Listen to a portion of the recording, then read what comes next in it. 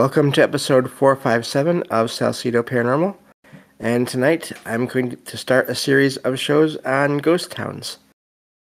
For all the episodes of the show, along with links to social media and other ways to contact me, you can visit the podcast page, and that is salcedoparanormal.podbean.com.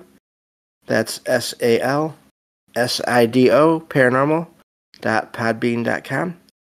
Always happy to hear from y'all, whether you have comments or questions or topic suggestions or stories of paranormal experiences, whether they're your own or from others that you trust. Happy to either read those or have you join me on the show to talk about them.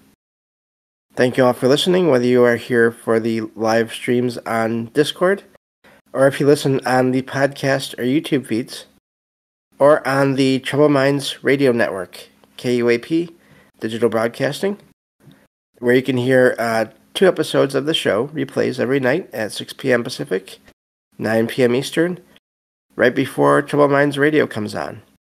As always, I want to thank Michael Strange, host of Troubled Minds Radio, and Liam Martin, host of the Exile Minds podcast, for producing the show and putting it up on the station. If you'd like to support the show, there are a few different ways to do that. You can always share the show with others and rate and review the show as well on your podcast platform of choice. I've also written some paranormal fiction and nonfiction books you can check out on Amazon, with one hopefully coming within the next year or so. Hopefully sooner, we'll see. Also, you can join my Patreon, where I will be releasing 1 episode per month of true paranormal stories from the web. That will be exclusive to Patreon, and there you can get that on any of the membership tiers.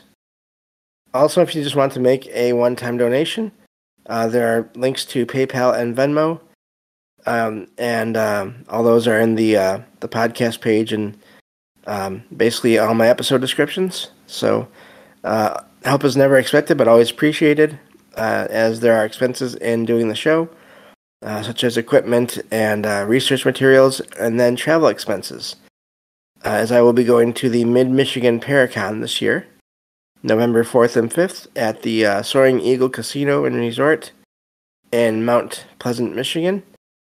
And that's a weekend, Saturday and Sunday. I will be recording myself and then others, if they wish, while I'm there. Talk about the paranormal in general and or their experiences, and also just giving my thoughts on the ideas and on the event itself.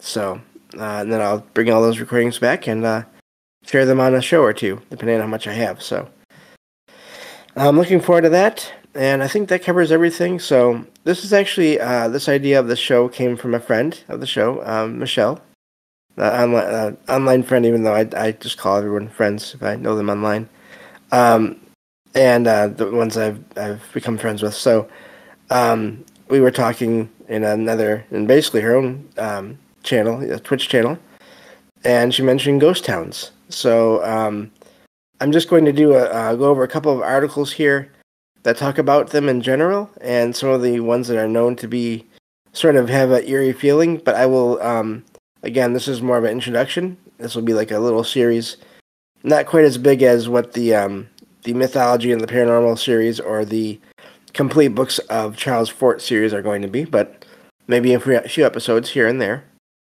So tonight is just an overview, and then I will dig into individual places and see what I can find on them going forward and do shows on those. So the idea of the ghost town here is just a place where, at least in the U.S. here, where everyone eventually ended up leaving an area. And I think in a lot of cases it can be for sort of economic reasons, but I'm sure there's others. I'm not really an expert on that, on sort of the history of ghost towns. But I have 2 articles here I found, and I put them in the show notes and sources channel. I will include them in the episode description. And I'm just going to sort of skim through these and just look at the ones that seem interesting to me, maybe a few of them in each article. And they're really brief descriptions. That's why this is just going to be a sort of a starting point for this idea and for this series. So this first one is from countryliving.com, And the title is 18 of the Spookiest Ghost Towns in America. So, this is talking about old mines, abandoned buildings, and even, and then, of course, orbs. As always, that's a thing that we talk about in the show fairly often, that are seen in a lot of these places. So, the first place they talk about here is, they have a little description here. So, so first they talk about, there's a lot of places out there that are said to be active in terms of the paranormal. A lot of hotels, but there are these places that are known as ghost towns all over the U.S. And in a way, if you didn't know, you might think that that actually means more something about the paranormal directly, but that's not exactly what it's referring to. It's more of using that word, I think, to describe the fact that there's no one there, but yet it feels like there's someone there.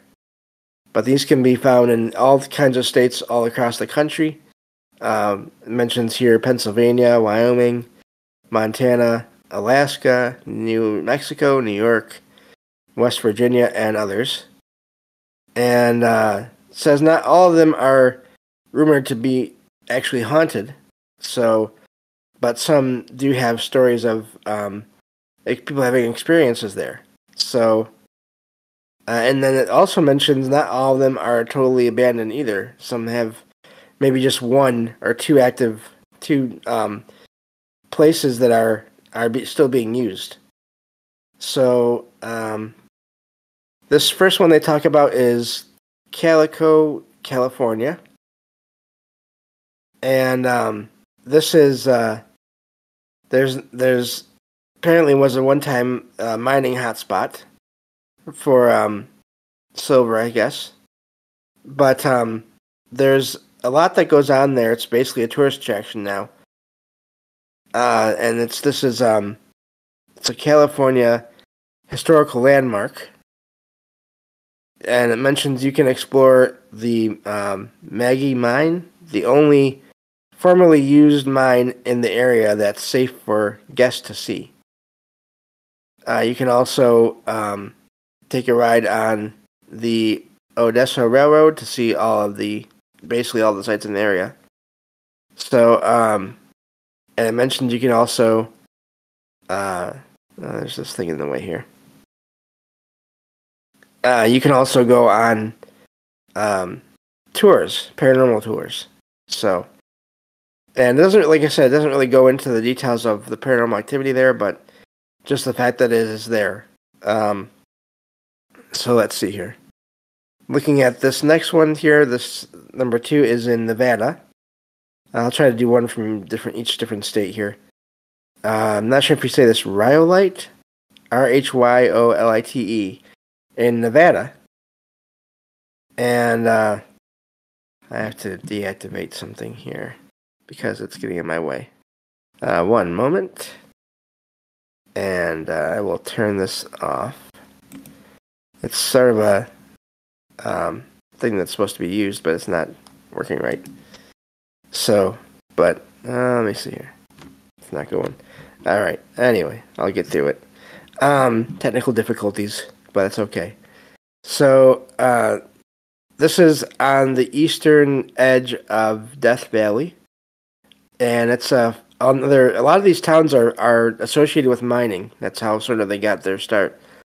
It says at its peak in 1907, this town had a hospital, an opera house, and even a stock exchange. And let's see here. One of the unfortunately, it says it didn't take too long for the people there to scatter. There was a financial crisis, so there were financial crises and then natural disasters, and the loss of funding caused nearly everyone to leave this area. Let's see here, by 1920. So, but the thing you hear about so often in a lot of these places, these ghost towns, is even without even seeing or hearing anything, there's a sense of a presence. And sometimes it's just of single presence watching, or in some cases you'll hear about the sense of basically there being all kinds of people around you, but you can't see or hear them. So so yeah, that's an amazing idea to me, because I've actually had that experience before, as I've said, in a location. It was the house. My dad and former stepmom, their house. I volunteered to stay for like about a week while they went out somewhere else, trip. And every evening, once it started to get dark, I felt like people just started sort of making their way into the house, into mainly the living room, dining room area. It was like everyone just started coming home or something, and the place just seemed like it got filled up with people, but I couldn't see or hear them, but I could just feel them. And it is an odd experience, and the only way I could really kind of get through it without being totally creeped out by it was to always have music or the TV, something playing, some kind of audio playing, where I would be distracted by whatever I was listening to. And it wasn't that it was negative; it was just so strong. That sense was so strong. And I've heard stories from people on different shows about sort of getting a similar sense from these towns. So let me see here. Going back to the article. Once I find it, there we go. So this next one is Goldfield, Arizona, if I can talk. This is it was basically the name of the location, of course, is because miners in the area were hoping to find gold there in the late 1800s, but by 1898, the article says, dried up. It was inhabited and renamed Youngsburg in 1921, but was abandoned again in 1926. Excuse me. In 1988, the city became a tourist attraction with a handful of activities going on there, including a zip line, a reptile exhibit, and horseback rides. There's a museum, a saloon, and other different stores there. So this is one of those places where it is a ghost town. There are some things in there that are not used, but there's other places, I guess, in there that are used now. So, and again, a lot of these don't talk about the paranormal activity here. Now, this next one I have heard of in different paranormal shows as having activity, and this is St. Elmo, Colorado. And this is formerly named Forest City, but this was once a bustling mining center with a population of 2,000 at its peak. But again, by 1930, only 7 people reportedly lived there, and including the family that ran the general store and the hotel. So, let me see here. Apparently, there's the person that owned the hotel, they're saying here, they don't give much information. The hotel has paranormal activity there that is said to be from its former owner. So, let me see here. Looking at this more. Now this area is owned, basically it's private property, but visitors can still drive by the area, which is said to have some of the most paranormal activity in the state, and that I have heard that in other shows as well. So that doesn't surprise me. So let's see here. The neat thing about this article is it's so far it's been going to all different states. It hasn't repeated a state yet. So yeah, let me see here. I'll do one more in this article, and then I'll switch over to the other one. And so this next one here is Terlingua. I'm not sure if I'm saying that right. In Texas. And this one is most of the residents here fled the area after the market for mercury crashed. That's mercury is one of those things that's useful but very dangerous. But it's still it has people there, but that have businesses there, but it's just not as populated as it used to be. So but you can also visit the old ruins. The halls of the old jail, basically. So there are other ruins there, but there's also an old jail that's still standing. So, but yeah. So and then that's another kind of area. Prisons, jails are said to be fairly active locations for paranormal events. So, I think that's where I'll stop with that article. And we'll switch over to this other one here. And again, I'll go through some of these and see how much there is to each of these stories. And so you may hear some familiar names next time when I do one of these again. So, which may be, I may do this. I'm trying to do a couple episodes once a day every week, usually after the paranormal news show. So, and that might be this little series here for a little while. This is from a website called timeout.com. And this one says, let's see here, gotta scroll down. 16 eerie ghost towns in the USA that you can actually visit. So, let's see here. I'm going to skip through the intro because we've kind of already gone over what a ghost town is. Now, this one has some different ones, and it has one that I've talked about before through news stories. This is, of course, Centralia, Pennsylvania. Now, I'm not sure about this article because it says you can visit, but last I heard, that may be up for debate. Because you have to be careful there, because that is the location where there's an underground mine that caught on fire, where the fire is still going because of it's coal. And so this is a more modern ghost town. So in 1962, a fire accidentally started and spread to the old mine and created sinkholes that sent up smoke and toxic fumes across the community. So in 1983, most of the people there were evacuated. And in 1992, a lot of the property there was claimed under eminent domain and condemned by the state. So, I've looked at this before, and as far as how many people are living there, it seems like there's only a few.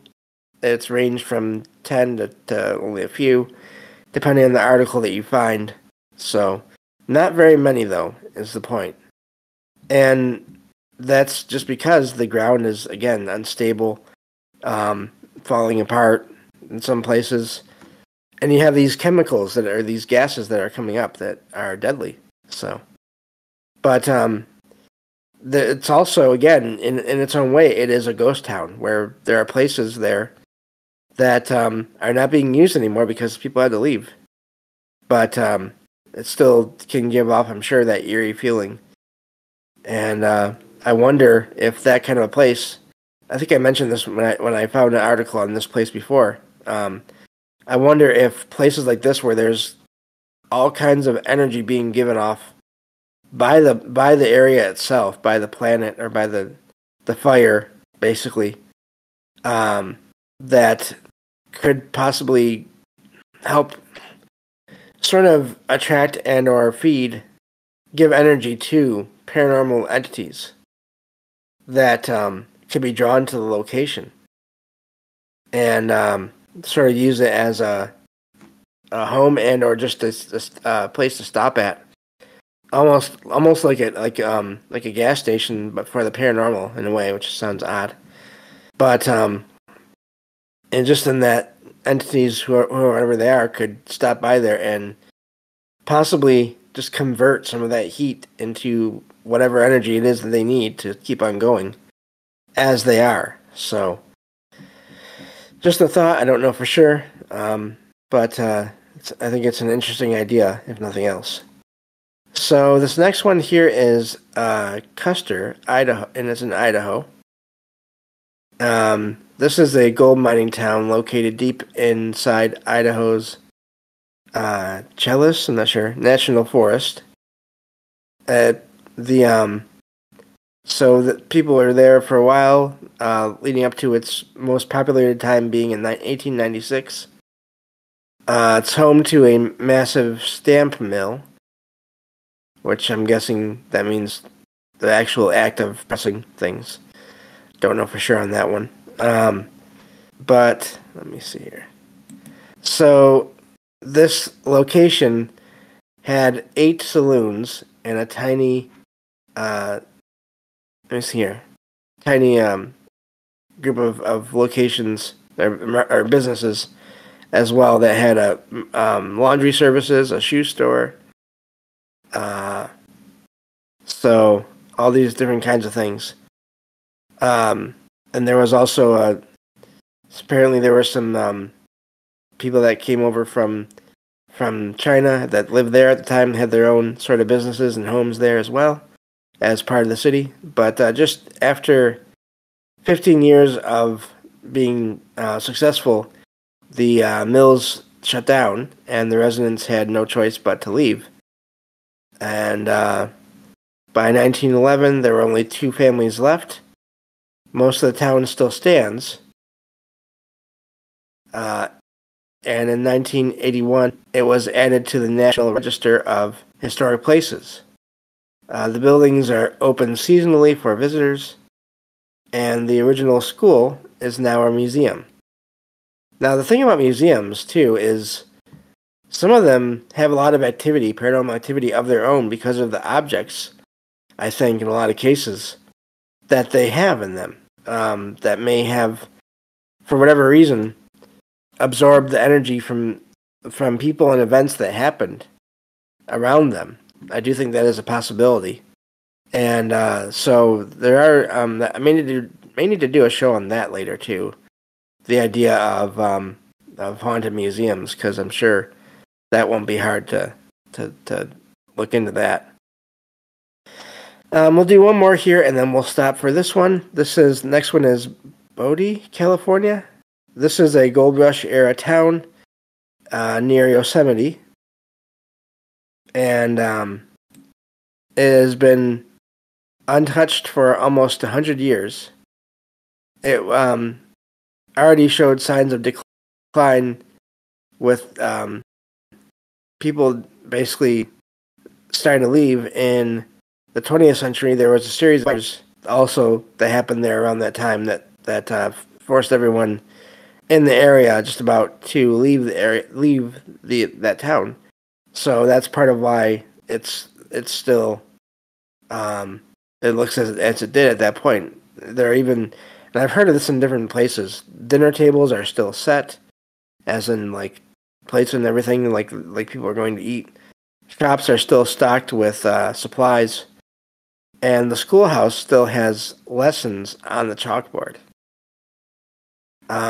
So of course there's legends there that about basically bad luck to anyone that tries to steal anything from that area as well, which is probably never a good thing to do anyway. But we are out of time. Thank you all for listening, and I will talk to you all on the next episode of Salcedo Paranormal. Take care.